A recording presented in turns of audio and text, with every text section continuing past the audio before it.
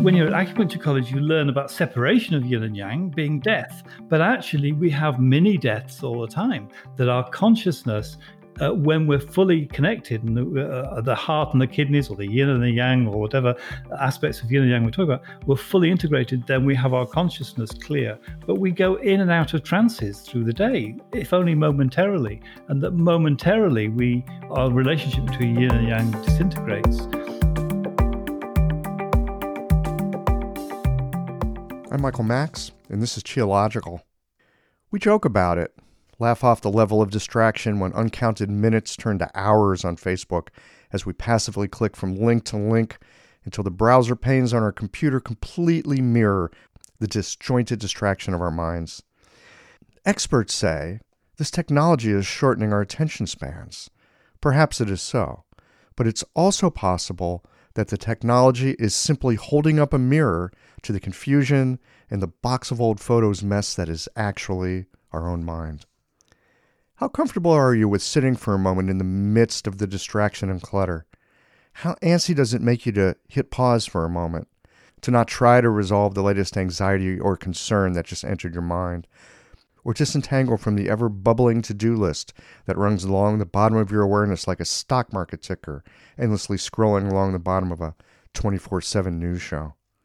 How often do you surrender to the microdose distraction of some cotton-candied link bait slyly written to tug on your heartstrings, or tickle your curiosity or trigger your threadbare rage?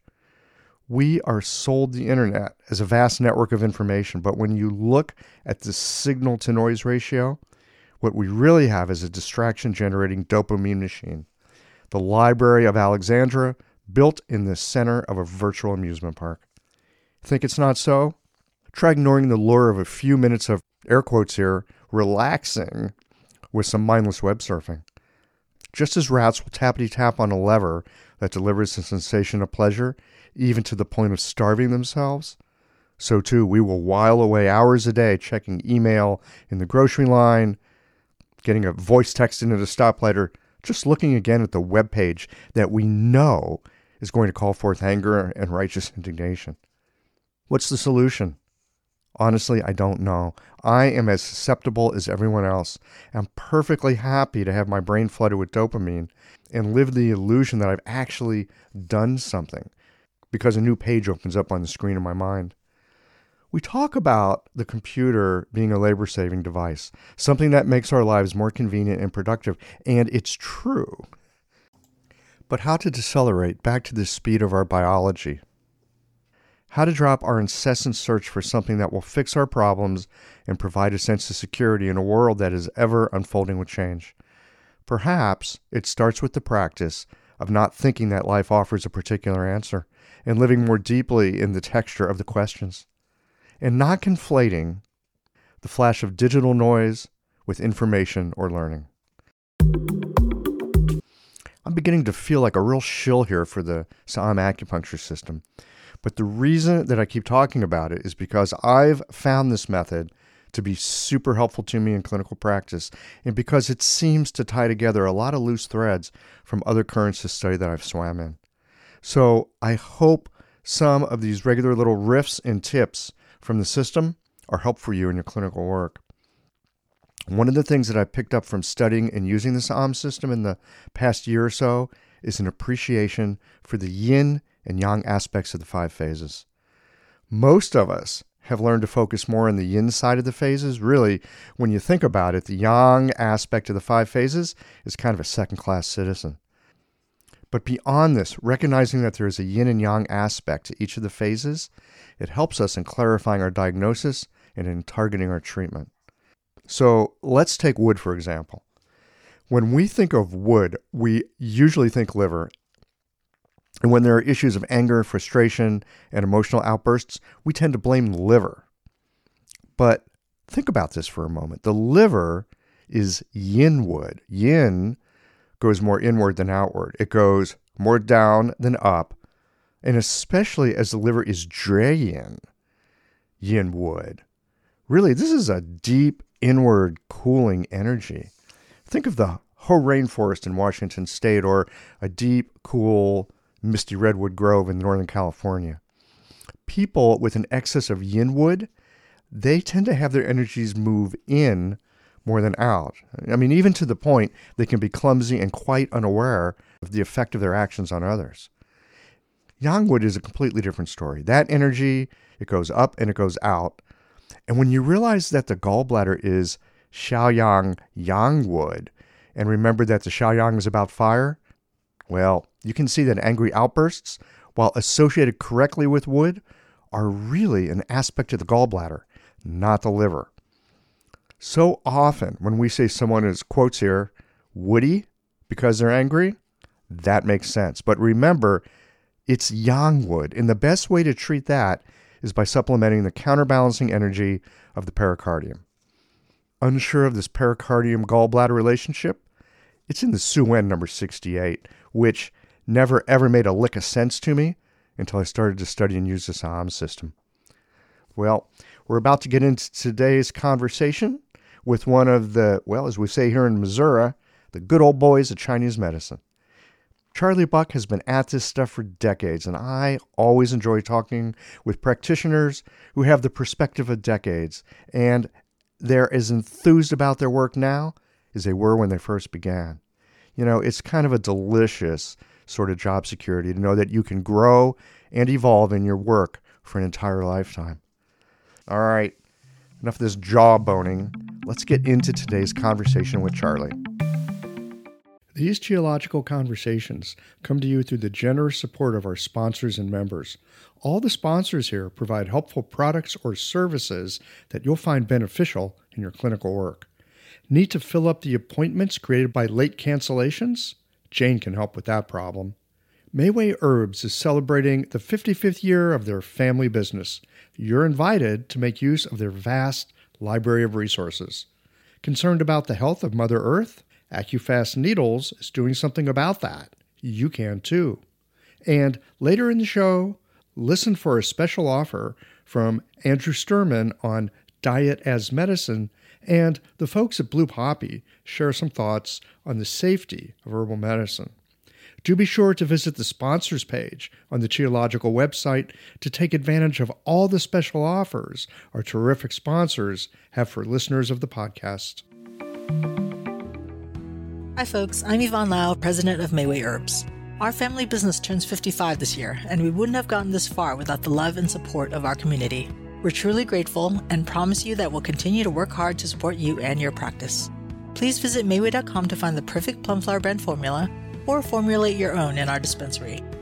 Our site also has lots of articles, videos, and herbal recipes for you to explore whenever you need a break. And tune into our podcast, Chinese Medicine Matters, for insightful discussions on all things TCM. Learn about treatment strategies and powerful herbal remedies, and enjoy bits of Chinese culture. This month, we're focusing on the treatment of various skin concerns like itchy skin and stubborn acne. And if you're a practitioner, get a discount on our skin health formulas this month too. Just visit Mayway.com. This season and every season, trust Mayway for your health and wellness needs. And as always, thanks for supporting real Chinese medicine. Change is never easy. This is evidenced by the fact that the scales weighing the number of people on the green side of change versus the number of people on the old, hard on the planet ways of doing things are still way out of balance. Our planet is suffering, but our profession has an easier way to shift the scales. The founders of AccuFast Earth-Friendly Needles started with a great needle and then created our industry's first eco-friendly packaging and reusable accessories. They also give back to nature by planting trees. I encourage you to challenge yourself to make the change. Ride the wave of spring yang qi and make the switch by joining me and the multitude of colleagues who made the change.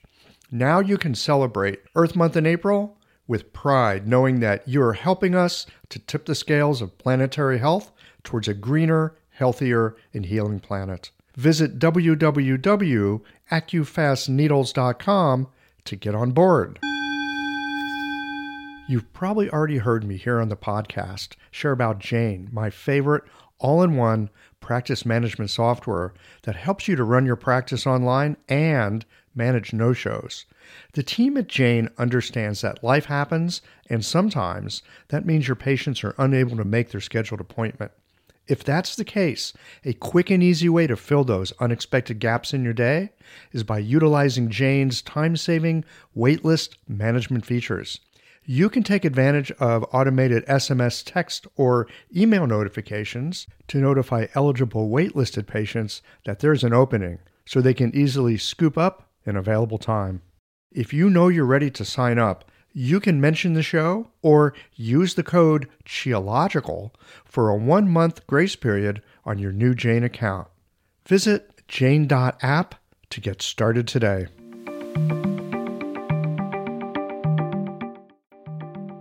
I've got Charlie Buck with me today. Charlie is a long time practitioner of Chinese medicine. And I just love talking to these folks that have been at it for a couple of few decades because we evolve over time. Our practices evolve over time. Well, gosh, for that matter, Chinese medicine evolves over time, and we're part of that. So it's always a delight to talk to someone who's been part of that evolution. Charlie, welcome to Qiological. Thank you, Michael. It's a great honor to be interviewed by you, I think, given the list of people that you've spoken to before. Thank you for having me. The pleasure is all mine. You know, I feel so lucky. I live in the Midwest of Missouri. It's a little bit isolated, and yet I have a chance to talk to interesting people all over the world, you know, that I share this common interest with. So it's a real delight. Often I ask people, how did they get started with Chinese medicine? Because no one in high school in career counseling said, think about Chinese medicine. But I just have to tell you, this is hilarious. I got an email recently from a high school student who listens to the podcast asking about what it's like to have a career in Chinese medicine. So I suspect today is very different from this young man who wrote me the other day. I'm curious, how did you find your way to this stuff? I was going to be a scientist from being very young, and I went off to medical school to study neurophysiology. And I started there in 1973 and graduated in 1977. And I was then doing a research project, a brain research project, looking at the control of movement at Bristol. I asked my supervisor what he thought the most interesting area of neurophysiology coming up was in 1996, 97. And he said, oh, acupuncture, definitely. Which was the strangest thing, because that word was on the fringes of our consciousness. It was an exotic word. It was a word that we'd barely heard of in the language. So that triggered me to start looking into what he was talking about. And what I found was that he was talking about the early research into endorphins that had come out of the Beijing Professor Han's work in the late 1960s, around 1970, which led to a race to identify what these very powerful pain-killing substances were that were released in response to acupuncture. So I was a child of the 60s and 70s. So I had to go to look at gurus and joss sticks and yoga and all that stuff. That's what you did if you were a thinking sort of person. And I looked at all that and I decided what I liked was Zen. And what I liked was the Chinese stuff, the yin-yang stuff. I didn't want a bearded guru in India to follow particularly. And I liked the cleanliness of the guru freeness, in a sense, of the Chinese traditions. So I was pretending to be a Buddhist, which sort of clashed a little bit with doing live animal research. And that led me. We were beginning to get animal rights protesters outside the medical school, and I had a license to do vivisection research on animal brains. So I decided that was not going to be the career for me, and that I would instead see if I could sneak into Tibet, which was closed at that time. But I found that you could walk across Nepal onto the Tibetan plains at a place called Mustang. And so I was walking through those Shangri-La villages of Nepal in 1979, where people greeted me and gave me a bed for the night and fed me. But they also hoped that I'd got some medical qualifications. Now, I'd done modules in pharmacology, physiology, biochemistry, all those things. So I wanted to help those people, but I realized that I didn't have any tools. I didn't have the tools to do that. And I thought, well, even if I was the best conventional medical doctor in the world, I would be just as useless in that situation, because one person had got dysentery, somebody had got a tooth abscess, and somebody had got hepatitis, I think. The word acupuncture came into my head. I thought, if acupuncture works, or if herbal medicine worked, I might be able to do something. I got to New Delhi after 3 months or so in Nepal, and I looked for a book on acupuncture, and I found Acupuncture: Cure of Many Diseases by Felix Mann, which I read on long train journeys over and over again. And then in what's it called, Bombay, or Mumbai as it is now, I found a book by Manaka on Japanese acupuncture. So I read that. And then I decided when I got back to Britain to look into training in that and researching it some more. Did you actually make it into Tibet? Onto the Tibetan plateau, yes. Onto the plateau, yes. Yes. I didn't go into full Tibet. I mean, it was illegal technically. Technically it was closed, so it was a bit of a sneaky thing, and then run out kind of thing. It's just amazing. I mean, here you are on this journey. You're headed to Tibet, and along the way, you see the suffering. You've got this background in medicine. You've got this background in science, and you're thinking, how can I help? And realizing that the wonderful stuff. I mean, there's great stuff in our conventional modern medicine. And it would be absolutely useless in that context. And what else is there? I love things that are apparent contradictions. And one of the things I think I love so much about Chinese medicine is that things that apparently are deep contradictions are complementary aspects of something that we can pay attention to and maybe learn something from. And so here you are, this Buddhist who does vivisection. Failed Buddhist and Buddhist. A failed neurophysiologist. All the Buddhists that I know that are really Buddhists are failed Buddhists. It's very difficult to succeed as a Buddhist, actually. It's almost impossible. Nearly as difficult as Chinese medicine, really, to actually reach a position where you think, I've done it now. I'd like to dig a little more into that because, we all want to be effective. We all want to be helpful. And we want to make a living. We want to help people. And yet, so often, the journey of learning to be a practitioner is the journey of failure. Failure is constantly our companion. I didn't expect it to be this difficult, I must say. And then I accidentally, at acupuncture college, discovered Chinese herbs, which were unknown completely, absolutely unknown in Britain. The words Chinese herbs never appeared anywhere, not even in acupuncture college. And there were no Chinese herb importers. There was no training. There were no books in England. But I shared a flat, luckily, with a Portuguese chap who'd lived in California for a while. And he'd got his secret library of books on Chinese medicine. And he'd brought some books from California on Chinese herbal medicine, produced by an organization called the Oriental Healing Arts Institute. And this was Hong Yen Su. He let me copy his library, so to speak, photocopy it. And so I started studying Chinese herbs when pretty much nobody else was doing that. Actually, Mazim Al-Khafaji? Yes. He was at the college at the same time, and he was a friend of this Portuguese chap as well. So that started him on the Chinese herb route in those days. So it felt like it was like being an archaeologist. It was like discovering something really unusual and rare. And when you do that, you're on hyper alert. You just learn everything. But I had no idea how difficult the world I was stepping into and how complex that world is. Tell me more about some of the difficulties that you ran into. Apart from the lack of books, there was no formal teaching, and there were no Chinese herb importers. So it meant that I had to befriend a Chinese herbal pharmacy in Chinatown in Manchester, which at that time had got the biggest Chinese community in Europe, I think. So they had one Chinese doctor there. If a Westerner walked into their herb pharmacy, they would be told, the supermarket's across the road.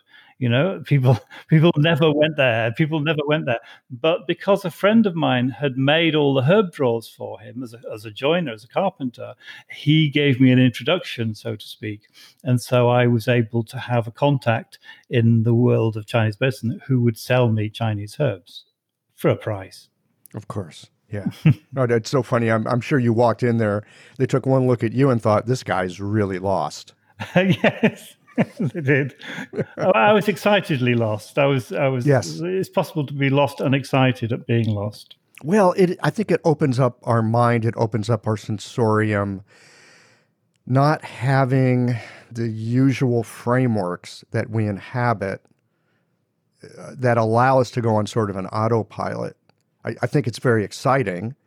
The uncertainty can be unsettling, but it's also an opportunity to learn a tremendous amount all at the same time. So when you started, there weren't really books. It sounds like there were some teachers, but it sounds like the teaching was pretty basic. How do you actually acquire an understanding of this stuff when you don't have people around that have a lot of experience to guide you?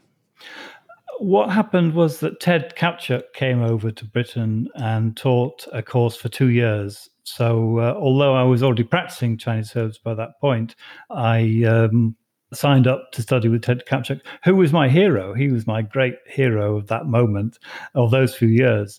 I admired him completely. You wouldn't do this these days, but I recorded all his lectures on tape and then transcribed them all, typed them all out this was before computers, on a typewriter. So somewhere in my collection, I've got word by word, as well as all his stories and jokes, which was quite something. I've got that 2 years of lectures from Ted Kaptchuk. Yeah. Would you primarily consider yourself an herbalist or an acupuncturist? More of a herbalist than an acupuncturist, simply because it's another level of game. It's just so enticing. It's so beautifully complicated. It's like 3D chess. But there's a dynamic between simplicity and complexity in the background of Chinese medicine. And so you wallow in all the complexity and you write all down and you try and learn it and you get baffled. But at some level, you think there's also a simplicity behind this medicine as well, that you can begin to apply once you've paid your dues and done the complexity bit. So that's been a bit of a quest of mine as well, is looking for the ways that people have sought simplicity in the past. They've sought it in lots of different ways, I think, in the world of Chinese herbal medicine. Sure. Well, and there's so many aspects to the Chinese herbal medicine tradition, right? Pretty much everyone would trace what they do to some degree back to Zhang Zhongjing, right, and Shang Hanlun. But there have been masters of herbal medicine throughout the centuries in China. Are there any particular strains or schools or currents of thought that you find particularly helpful and useful at this stage of the game for yourself? It's been through time that I've explored different areas. I can't stop myself from turning over stones and investigating them. And at some point, What's under that rock? There's a tendency for TCM practitioners, especially in the West, to treat everybody as if they're deficient and give them a pat on the back and, you haven't got enough blood, you haven't got enough qi, you haven't got enough yang. And I began to wonder what all these other herbs were for, because all the tonics was one chapter. So at one point, I would say in the late 80s, early 90s, I began to think, hang on, what am I doing here? And I began one of the first doctors I explored, I wondered who was the man who had considered this question in history before. And that turned out to be a Song dynasty master, one of the four masters of the Song dynasty, Zhang Songjung, who was 1156 to 1228. And he wrote the attack pathogens concept, or founded that school that was to do with draining pathogens. When you looked in Paul Unschul's History of Ideas, I think he just got 3 sentences. in the whole Song Dynasty chapter. He also appeared in the back of Ted Kaptchuk's Web, where he got one sentence, mainly promoted purgation. But when I looked into it and I started translating material on what he did, it was really interesting because he was a masterful expeller of pathogens. He said you don't need to give tonics all the time, that when the pathogens are removed, it usually results in resolution of the problem. So I discovered he was, for example, removing pathogens from the eyes by induced lacrimation. And that came under the heading of emesis. Emesis is the removal of pathogens through the upper orifices, which everybody interpreted as causing vomiting. But actually, he used sneezing powder to clear people's sinuses. I felt there was a misinterpretation of the expertise that he had by an overly simplistic look at it. So what I do is I study these things and look into them and translate some stuff, and then usually publish an article on it, and then realize that it's not the whole thing, but it's a really useful thing. And it's really satisfying clinically when somebody steps through the door where you go, I know what to do here. This person needs the crap removing from them. So I had a patient brought to me, a young lad in his 20s who'd been doing work in Nepal, funnily enough, by coincidence, for a few years. And he'd come back really ill. He was in jaundice. He went through the specialist tropical diseases hospital for 2 years or so. He had acupuncture for over a year. And he was jaundiced, he was losing weight, he's got no appetite, he was nauseous. I said, right, I'm going to give you this. And I gave him Da Huang in one form or another, I can't remember exactly. Then moved on to clearing damp heat and moving his gallbladder and liver. And the jaundice went away in a week, less than a week. And he was back to health in just, a couple of months. And that's so satisfying because it just cleared the scrap away, and straight away it lifted off. After 2 years of hospital investigations and a year of acupuncture, very satisfying for me to do that sort of thing. So, but that's not the whole thing. There's lots of other aspects to Chinese medicine that need to be explored individually, I think. Hello, everyone. Andrew Sturman here. I've been working with clients in Chinese medicine dietary therapy for over 2 decades in New York City. My focus is beautiful, simple, delicious, and health-supportive home cooking. Good meals can be inspired by the strategies of classic herbal formulas so that each meal is infused with medical intention from appetizer to dessert. This requires an understanding of the energetic properties of grains, vegetables, meats, fruits, and more, and knowing which foods are moistening, drying, building, clearing, warming, or cooling, as well as their directionality. I've organized these teachings in my 2-volume book series, Welcoming Food, where you can learn this theory, practice it in your own kitchen, and love doing so. See the positive reviews and incredible testimonials from practitioners and patients who've brought this material into their own kitchens. Welcoming Food Books 1 and 2 can easily be found online, and if you'd like to follow me on Instagram, where I'll be posting cooking tutorials, you can find me at Welcoming Food. Back to you, Michael. Thanks very much. I'm thinking about sneezing powder. I love this. We have people with a lot of allergies here in the Midwest of America. Has to do, I guess, with the climate, trees with pollen, but trees with pollen everywhere. I don't know. For some reason, St. Louis, it's a hotbed of allergies, and people come in, they're sneezing, their eyes are tearing. It occurs to me as we're having this conversation that while I've been looking at this as, they're being attacked by some kind of external thing, I'm wondering how many of my patients have something internal, and when this external thing comes in, it takes the thing that's inside, sort of stirs it up, and instead of like trying to protect them from the outside, what if I could help expel the pathogen they've got inside of themselves, and then they just wouldn't be allergic anymore? Does that make sense? Am I on the right track here? Yeah, sort of. I have a lecture on this, so you have to be careful not to press my lecture button, but you know Guizhotang. So Guizhotang was basically for sweating or an external condition that wasn't resolved by sweating. That's to say, this was something I investigated for a long time. It was described as a disharmony between yin and wei. When I read Giovanni on this, he said, well, you need to strengthen the kidney yang and strengthen the wei system. And I tried that. It didn't work. I had patients with very clear wei qi, whatever in TCM we call wei qi deficiency. I know what to do. This is simple. I know the right thing. You do Yu Ping Feng San or what have you, and it doesn't work. And it's so annoying. But these, of course, are learning opportunities. And eventually, I realized that, and this came partly from studying with John Shen of the US of New York. And I didn't understand a word he said, to be honest, but I taped him as well, and eventually realized some of what he was saying. And he was really talking about chaos. He would say things like "Qi wild, Qi wild. This patient has Qi wild," and the patient's just sitting there, not wild in any way. I found out what the character was for it, and it was the character Luan, meaning chaos. Oh, right. Right. So Qi Luan. So at one point, I investigated Qi Luan as a thing, and of course, that was really describing initially things like cholera. Qi going in the wrong direction in both ways.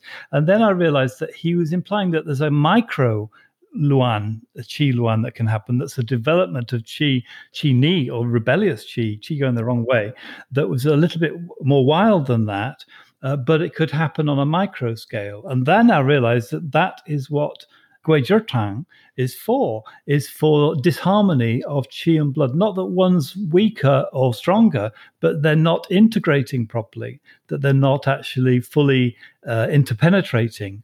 The hexagram 63 before completion? I am not familiar with it. Tell me about it. That's an alternating yin-yang lines. So they're just all yin and yang completely joined together and interpenetrating. And in a lot of historical case histories, when the doctor had smugly announced that he'd cured the patient and he was writing his case down, he would summarize that by saying the patient is now GG, meaning harmonized in terms of the meeting of the yin and yang.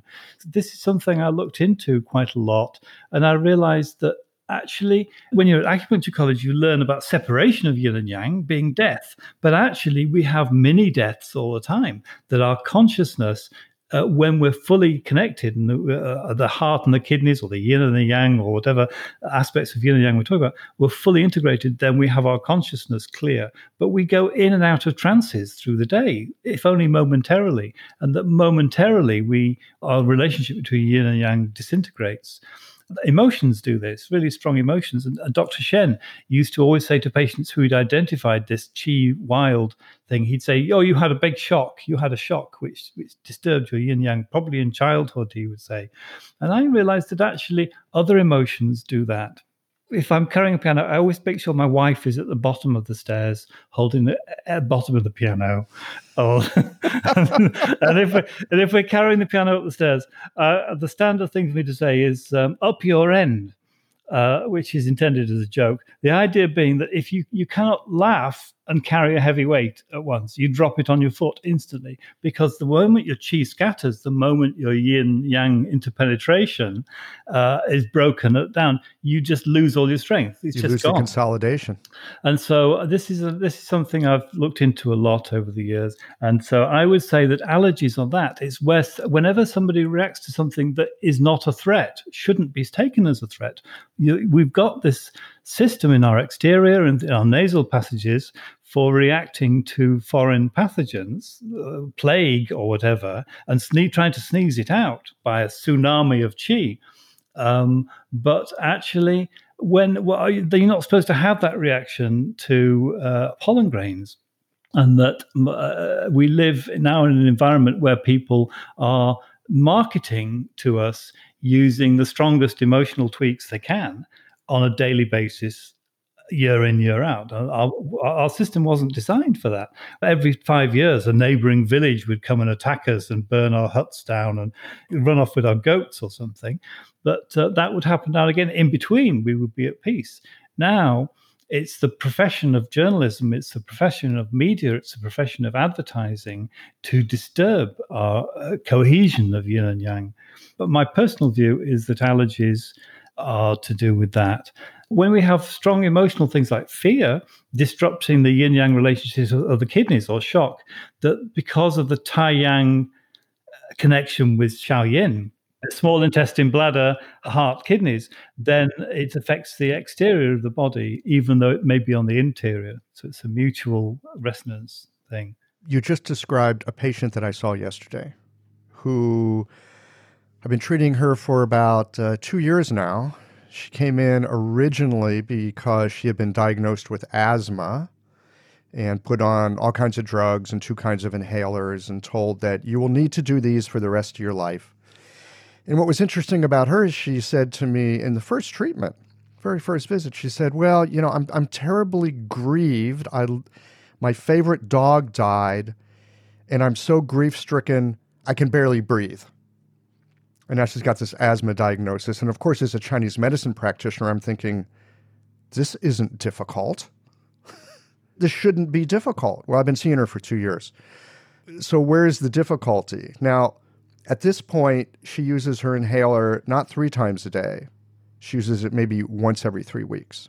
But what's fascinating to me is the fear that she has. So she talks to me the other day. She was out for a walk, and she sees that the trees are beginning to bud out here, and she's terrified of the trees, and she brings hatred out toward them because she's afraid she's going to get pollen in her nose, and now she's going to be stricken and unable to breathe.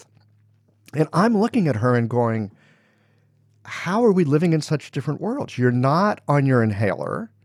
I mean, on occasion, after you were like cleaning the garage and you raised some dust, you needed it. And yet she still harbors this deep, both fear and hatred toward the natural world.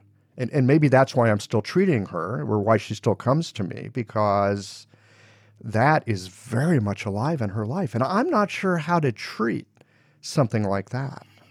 But when we look at Gui Zhitang, for example, we see a combination of pungency and astringency. We have herbs that help the yang expand and yet help the yin contract. So that combination of Gui Zhi and Bai Xiao is a pair like that, which has pungency and sourness contracting. And then it's got Da Zhao and Sheng Jiang, which is the same. So it's repeated twice. This is what the Japanese umei is about, umeboshi, which is the pungency of Suza with the sourness of the plums. I don't know whether you know, but in one of the hospitals in New York, they were doing clinical trials for the treatment of peanut allergies in children using a Chinese herb prescription. And this was going on, I think, about 6 or 7 years ago. And they got funding for clinical trials. And what was interesting was that they were using Wu Mei Wan, which again is the same thing. It's the sourness of Wu Mei with the pungency of things like aconite in there. So what that does is bring yin and yang to harmonizes yin and yang by the opposing or by resonating with the yin functions and the yang functions, by doing them both at the same time. What the research group in New York did, unfortunately, was they didn't understand the dynamic of the prescription. So they said, we really don't like the aconite in there, so we're going to throw that out, because they didn't have a deep enough understanding of the prescription. So you can't do that you can't take out essential components that are part of the thinking behind it and expect it to still work. So I have a suspicion that they emasculated the prescription. They even did it on mice with allergies like that. But that's a really good example. Those peanut allergies, those anaphylactic responses, where the most inappropriately tiny trigger suddenly kicks off chaos and a breakdown of the qi mechanism just immediately, so that it can even kill you. For this patient of mine, I could consider some deep, deep harmonization, perhaps. Yeah. I do a whole lecture on this. You don't want to ask, really.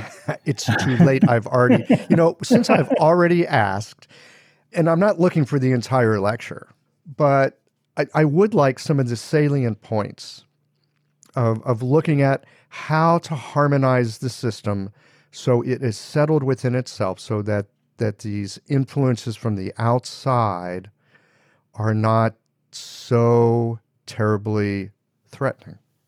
It's to do with stability that comes from a firm interpenetration of yin and yang. And you can do this partly by the choice of points.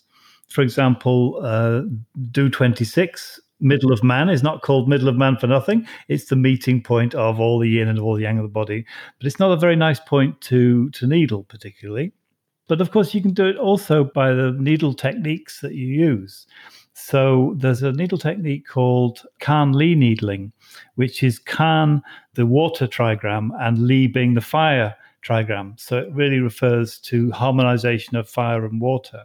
And when you do that, you are taking the yang layers of the tissues, and you're getting dirt chi in the yang layers, and then taking the needle tip down to meet the yin layers deeper at those tissues, and then you're actually getting hold of the yin chi and dragging it up to the superficial level. So it's like a dating agency. You're bringing together the yin and the yang at the exterior of the body. And because the acupuncture works, we like to think, by the resonance of the exterior and the interior, that when we work on the exterior, it resonantly connects with things going on the deeper level. So with a patient like that, I would consider doing Kan Li needling on, say, Ren 4 to harmonize the relationship between yin and yang at that level there. I don't bet on horses, but if I did bet on horses, I wouldn't just bet on one horse all the time. I think I'd want to increase the chances of winning by doing other things as well. A respiratory physician I studied with many years ago in Shanghai, 1990, he said that you can't treat asthma or respiratory diseases without using moxa. So, and I think that's true. I think that it's not completely true, but it's pretty true. And so I like to do moxa on patients with asthma. Yeah. So what was that doctor in Shanghai seeing that he thought the deep penetrating heat of moxa would be useful for a respiratory disease? There's a discussion to be had as to whether moxa is really heating. I mean, it's hot, obviously, when it's burning on the surface, but moxa was used historically to treat fevers. You know, there are references in the literature to treating fevers using moxa on Du-14, for example. So I don't necessarily buy into the idea that moxa puts heat into the body. I think what it does is move chi really well and harmonizes really well, but I'm a difficult customer, aren't I? The best kind. Because I remember learning about moxa when I was in acupuncture school, and because I have respiratory issues, that's actually what took me to Chinese medicine. I have tender lungs. And so lighting up those big cigars of moxa was not something that I wanted to be around too much. Now, that Japanese moxa, where there's just not much smoke and you know, you put it on and just sort of snuff it out, that seemed like a whole different thing. This person in Shanghai, were they doing the cigars or were they doing more of a cone moxa? At the time I was there, I was in a respiratory unit, and they were doing that I've forgotten the 3 heavenly days in autumn treatment, because I was there in November and December. And, you know, that treatment where you do, I think it's Du-14, bladder 13, and the outer bladder shoe point. It used to be called 37, I think, but they've changed all the numbers. So they were doing that on moxa cake, on a separating device made with things like cloves and I think they had aconite in there and ginger juice and those things. They were doing big cones on people's backs for that. But of course, in China, they were getting a lot of bronchitic asthma. They were getting lots of phlegm, you know, kind of mucousy, phlegmy types of things. And this was able to move the chi of the chest so that it would help clear away the muck of ages. I love the idea of moxa as not necessarily being heating. I mean, in school, it's one of the things that I remember learning as a basic. And one of the things that I love about being in practice for a few years is stuff that I thought was basic. You hear something else and you go, oh, wait a minute, it's not necessarily so. There's a lot more nuance here than there is stability for many aspects of practice. I think people have said that this is to do with the herbalization of acupuncture, that herbalists would view burning moxa as hot, and not all acupuncturists in history have viewed it as hot. Having said that, if I have a patient with acute damp heat in the bladder, cystitis, I'm not going to put lots of moxa on REN3 because I think there's a good chance it would aggravate that. So it's a matter of judgment, really. Of course. Yeah. I want to talk to you more about judgment and mastery and things of that nature. But before we do, I want to circle back for a moment. You've really got me thinking about this thing of like expelling pathogens. You know, I mean, there are some very chronic diseases that we're seeing a lot here in the United States. Lyme disease is increasingly on the rise. It's a big thing. I often have patients come in and they just say, oh, I need to detox. I think I'm toxic. Now, a lot of times when I hear people saying I need to detox, it's because they've been watching too many advertisements, and the advertisements are saying you're toxic and you need to buy this product and poop your brains out. So I always take that with like a huge grain of salt. At the same time, it seems like there are things that linger and they cause mischief, right? Epstein-Barr, that's the other one that I was thinking of, that will sometimes result in different kinds of chronic fatigue and things of that nature. So there is this idea of lingering pathogens. And there is this idea that something that is lingering and doesn't belong there can get in the way of the Zheng Qi. And, of course, you don't want to tonify because you're going to tonify the pathogen and cause more trouble for the person than helping them. So you were mentioning emesis. We used to think of that as vomiting, but you were talking about you could make the eyes water or you could make people sneeze. I'm curious to know more about this sneezing therapy. Is this something that you've looked into or used much in your practice, or is this something that we can take it as an idea and work with it as we see it arise? Yeah, I don't think I've ever given anybody sneezing powder. I did employ a Chinese doctor for a while who did actually make some sneezing powder up for a patient. I accidentally found it in a drawer actually last week. It's been sitting there for a few years. It's no good now. When you look at the Shanghan Lun, those formulas are nearly all about expelling pathogens in one way or another. And this was what Zhang Songjung did. He realized that there were just 3 routes out of the body in that system. There was through the upper orifices, through the lower orifices, or through the exterior. And this, I think, was probably a good model at the time when Zhongjing was working, right in the Shanghan Lun. But actually, of course, we had the whole warm diseases thing come along. And so I was unsatisfied because I was seeing a lot of patients with chronic fatigue syndromes and post-viral syndromes in the late 80s, early 90s. And I was very touched by the way that this impacted on people's lives. I was really desperately trying to find ways to help people suffering from this. And this then led me into trying to understand the other ways of approaching pathogens that were stuck in the body. I, again and again, had patients come with saying, oh, I want you to strengthen my immune system because I keep getting these infections. I keep getting these sore throats and chest infections and sinus infections. And I would say, well, how does it start? Oh, it always starts here. And they'd point to a particular place on the neck. And then this would happen, and then this would happen, and then this would happen. And I began to think, this isn't you're catching a new pathogen all the time. This is a pathogen you've got already that comes out again for a party now and again. And so I came across statements like the new pathogen arousing the old as well. This idea that we can have pathogens lurking inside, which does go back to the Neijing, but was very much developed later on in the Wenbing school. So I began to look into that. This was before people had started to write books on Wenbing. It was difficult. I had to go character by character with my pathetic level of Chinese, looking every other character up. But again, that was good fun to explore. And then I followed that right up until quite recently, that whole story, because I began to suspect antibiotics as being implicated in this. In the early 90s, they started to do research. Evidence-based medicine was invented, and people started to ask questions. In doctor world, there was always a big question about whether, if you had a child with a tonsillitis or a throat infection, whether you should give antibiotics and be vigorous, or whether you should just give them Calpol painkillers or something and wait for it to go away. And so there were at least 3 clinical trials that I read in the early 90s that tested this. And they all found that it made no difference whether you gave antibiotics or not. They resolved in 4.7 days. But one of these studies, they did a follow-up for a 12-month follow-up on these children, and they found the children who'd been given antibiotics were 5 times more likely to have a pattern later of recurrent infections.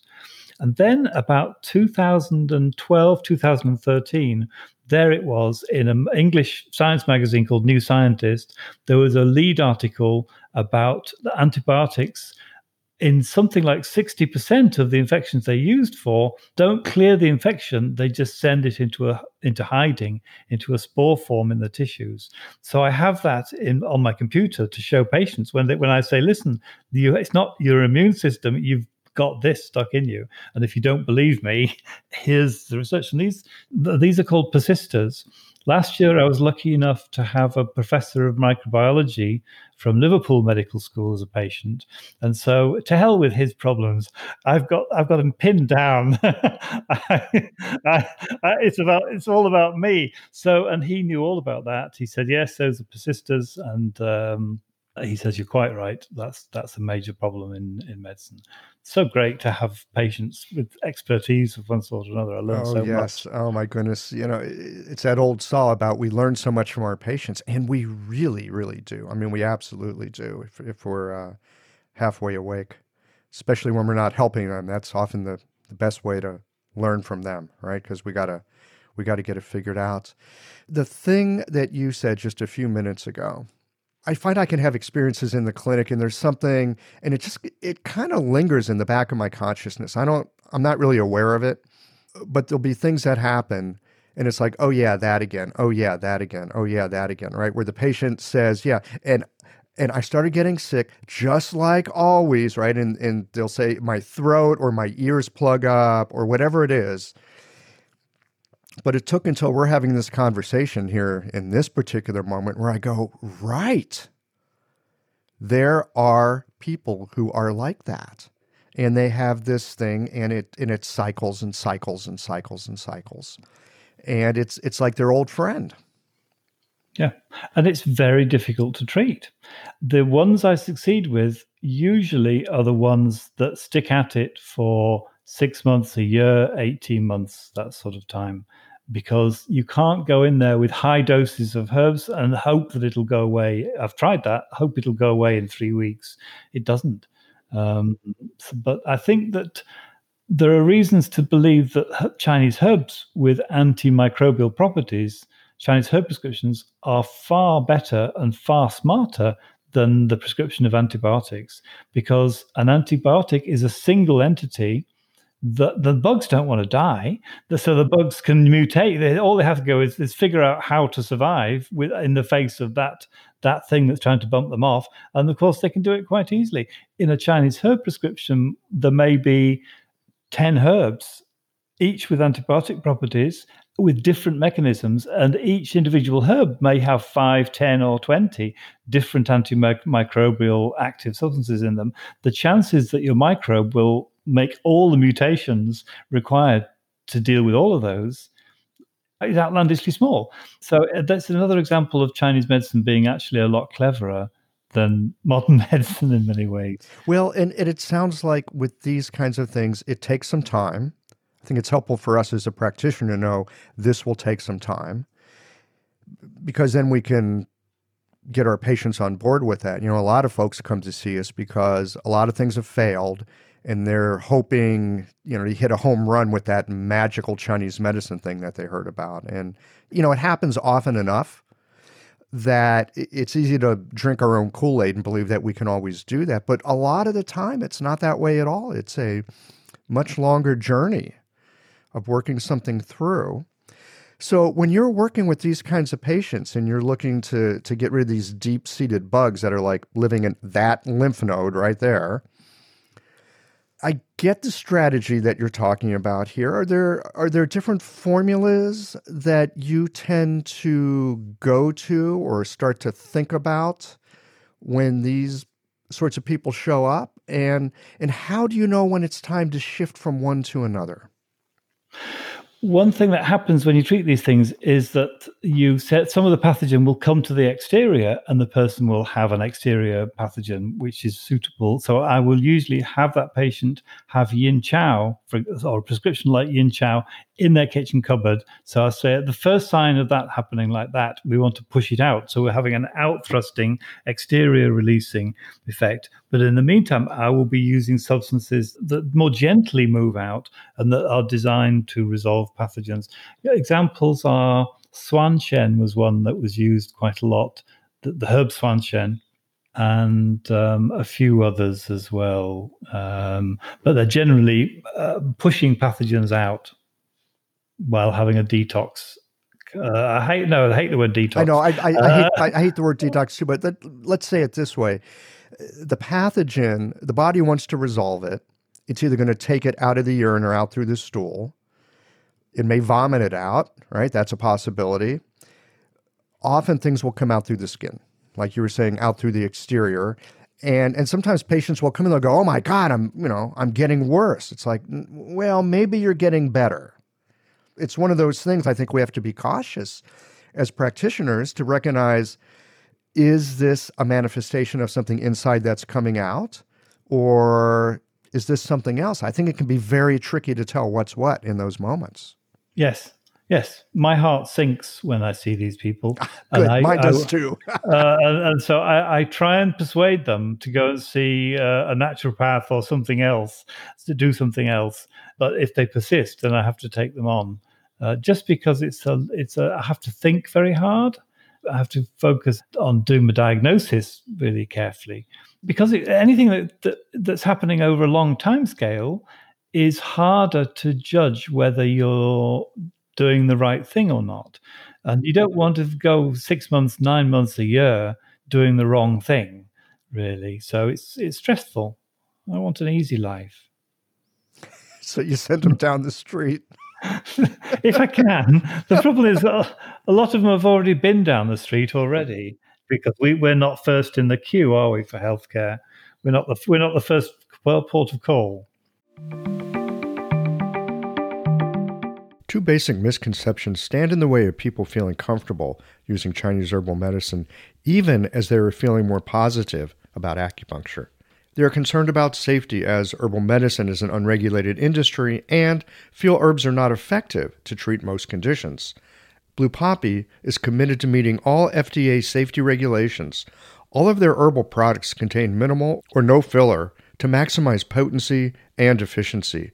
Their granules are carefully manufactured in GMP-certified facilities, and every batch is tested multiple times for pesticides, heavy metals, and microbial content at the manufacturer and by SGS Laboratory, a Swiss certification and inspection company. For over 20 years, Blue Poppy has made quality and safety manufacturing standards their biggest priority, resulting in exceptionally effective herbal formulas. Their years of experience provide you with the best possible herbs so your patients have the best possible outcomes. With free shipping and free drop ship service on orders over $50, Blue Poppy should be your favorite place to shop for herbs. Use the code CHI2024 to receive 10% off Blue Poppy products on your next order. Oddly enough, I often get worried about the people when they come to me as the first port of call, because they usually have expectations that are completely out of line with reality. That's a different story. So I just want to wind up on this pathogen thing, and then we can dig into something else. I don't know why I've gotten so stuck on this. Maybe because I've got some lingering pathogens myself. But like you were just saying, these things can be tremendously difficult to treat, and we have to work really hard as practitioners with our diagnosis and with being attentive. It's not like getting rid of a headache. It's a whole different kettle of fish. Is there anything about these patients that have these lingering issues that kind of tips you off that, oh, this might be one of those that's got this deep-seated pathogen that we need to coax out? Anything that shows up about them that makes you think, ooh, I should send them down to the naturopath? And digestive stuff is quite important. I think the digestive efforts of naturopaths are quite good in some ways. The whole microbiome thing, and I don't really want to take on board people's microbiome issues. So that I'll do that then. I think this question of people saying I've never been the same since such and such a moment, or the issue of these same symptoms keep happening, in a pattern, and that too tips me off to that issue. But it's not my favorite thing anymore. I used to, when I was young, I could cope with it all and wallow through all the complexities, and I'm getting lazy now, I think. Tell us what your practice looks like these days. What has got your attention and interest at this stage of your career? Well, I had a period where I was forced into political service in the world of Chinese medicine. And so in order to try and pull rabbits out of the hat for our profession, I downsized my practice. So I took my practice from 4.5 days down to 2 days, and for a few years worked as the chairman of the British Acupuncture Council, which is the biggest, most mature acupuncture organization in Europe. So I was there, not thinking about Chinese medicine, because I love everything. I just have a problem with wanting to study everything. So I studied for a while the business of marketing and branding and the issue of persuasion, just because it's interesting area of endeavor.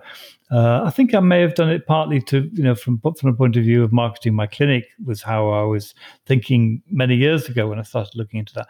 But then I realized this whole business of dealing with patients is more than just a technical issue. There is a magic that can or cannot happen in the clinical environment.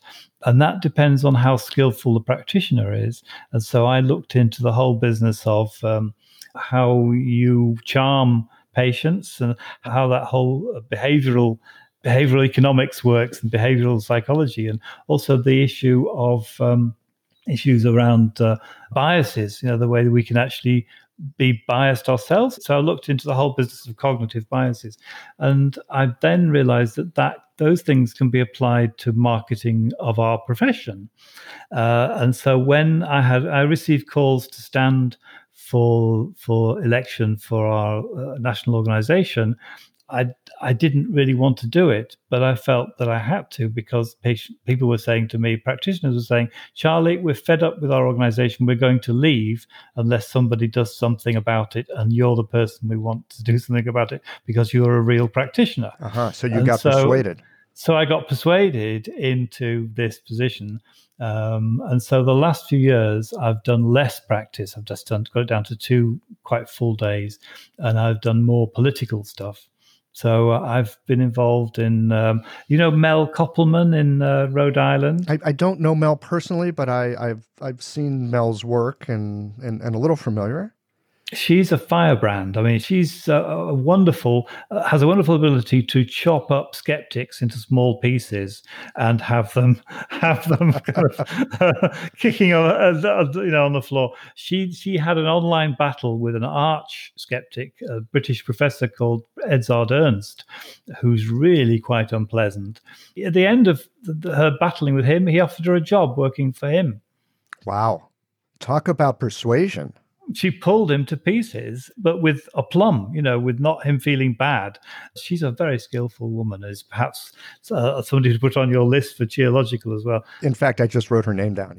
Yeah. So I'm fascinated. I've been quite interested in marketing, communications. You use the word persuasion. I haven't really dug so much into persuasion lately as I've been digging into negotiation. And the reason for that is I feel so often in my clinical practice like I am negotiating with patients, not to get them into the clinic, not to get them in for another visit or, to sign up for whatever.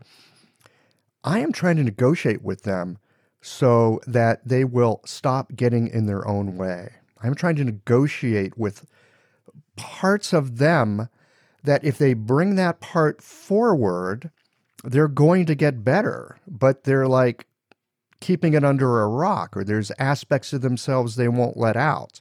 And I feel like sometimes I need to be persuasive using negotiation skills, actually, so that they get access to this other part of themselves that can take care of the problem. Yeah. When I use the word persuasion, I don't really mean as in trying to persuade somebody to buy something, but actually persuading people to understand how to change. And one thing I learned, when one person talks to another person and gives them advice on what to do, it's rejected almost always. Because what you invite people to do is think of reasons why you're wrong.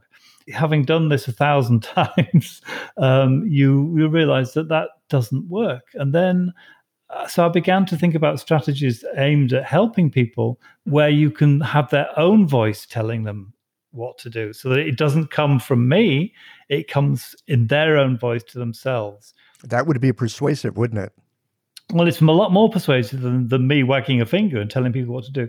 So, for example, one of the techniques that came to mind that I've used a few times, well, I'll tell you a story. I had a vicar, I had a priest who came up, well, quite a long distance to see me.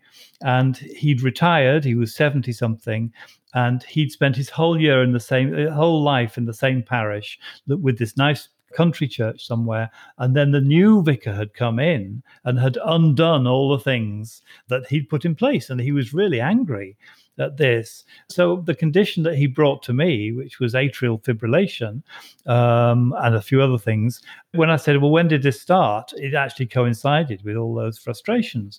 You can't stick pins in people and undo that.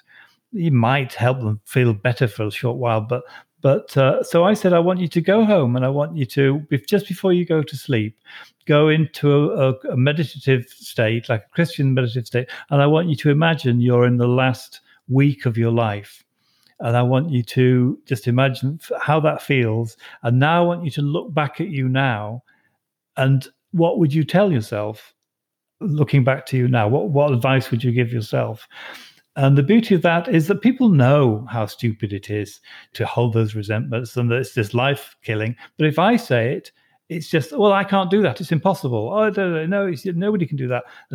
But actually, for that person to do something in their own voice is, I think, a lot more persuasive. So I'm interested in what you might call magic as well. And some of the work on magic, some of the science on magic is really amazing to look at, because it has applications in what we do, because we're magical creatures. So I'm interested in magical communication in some ways.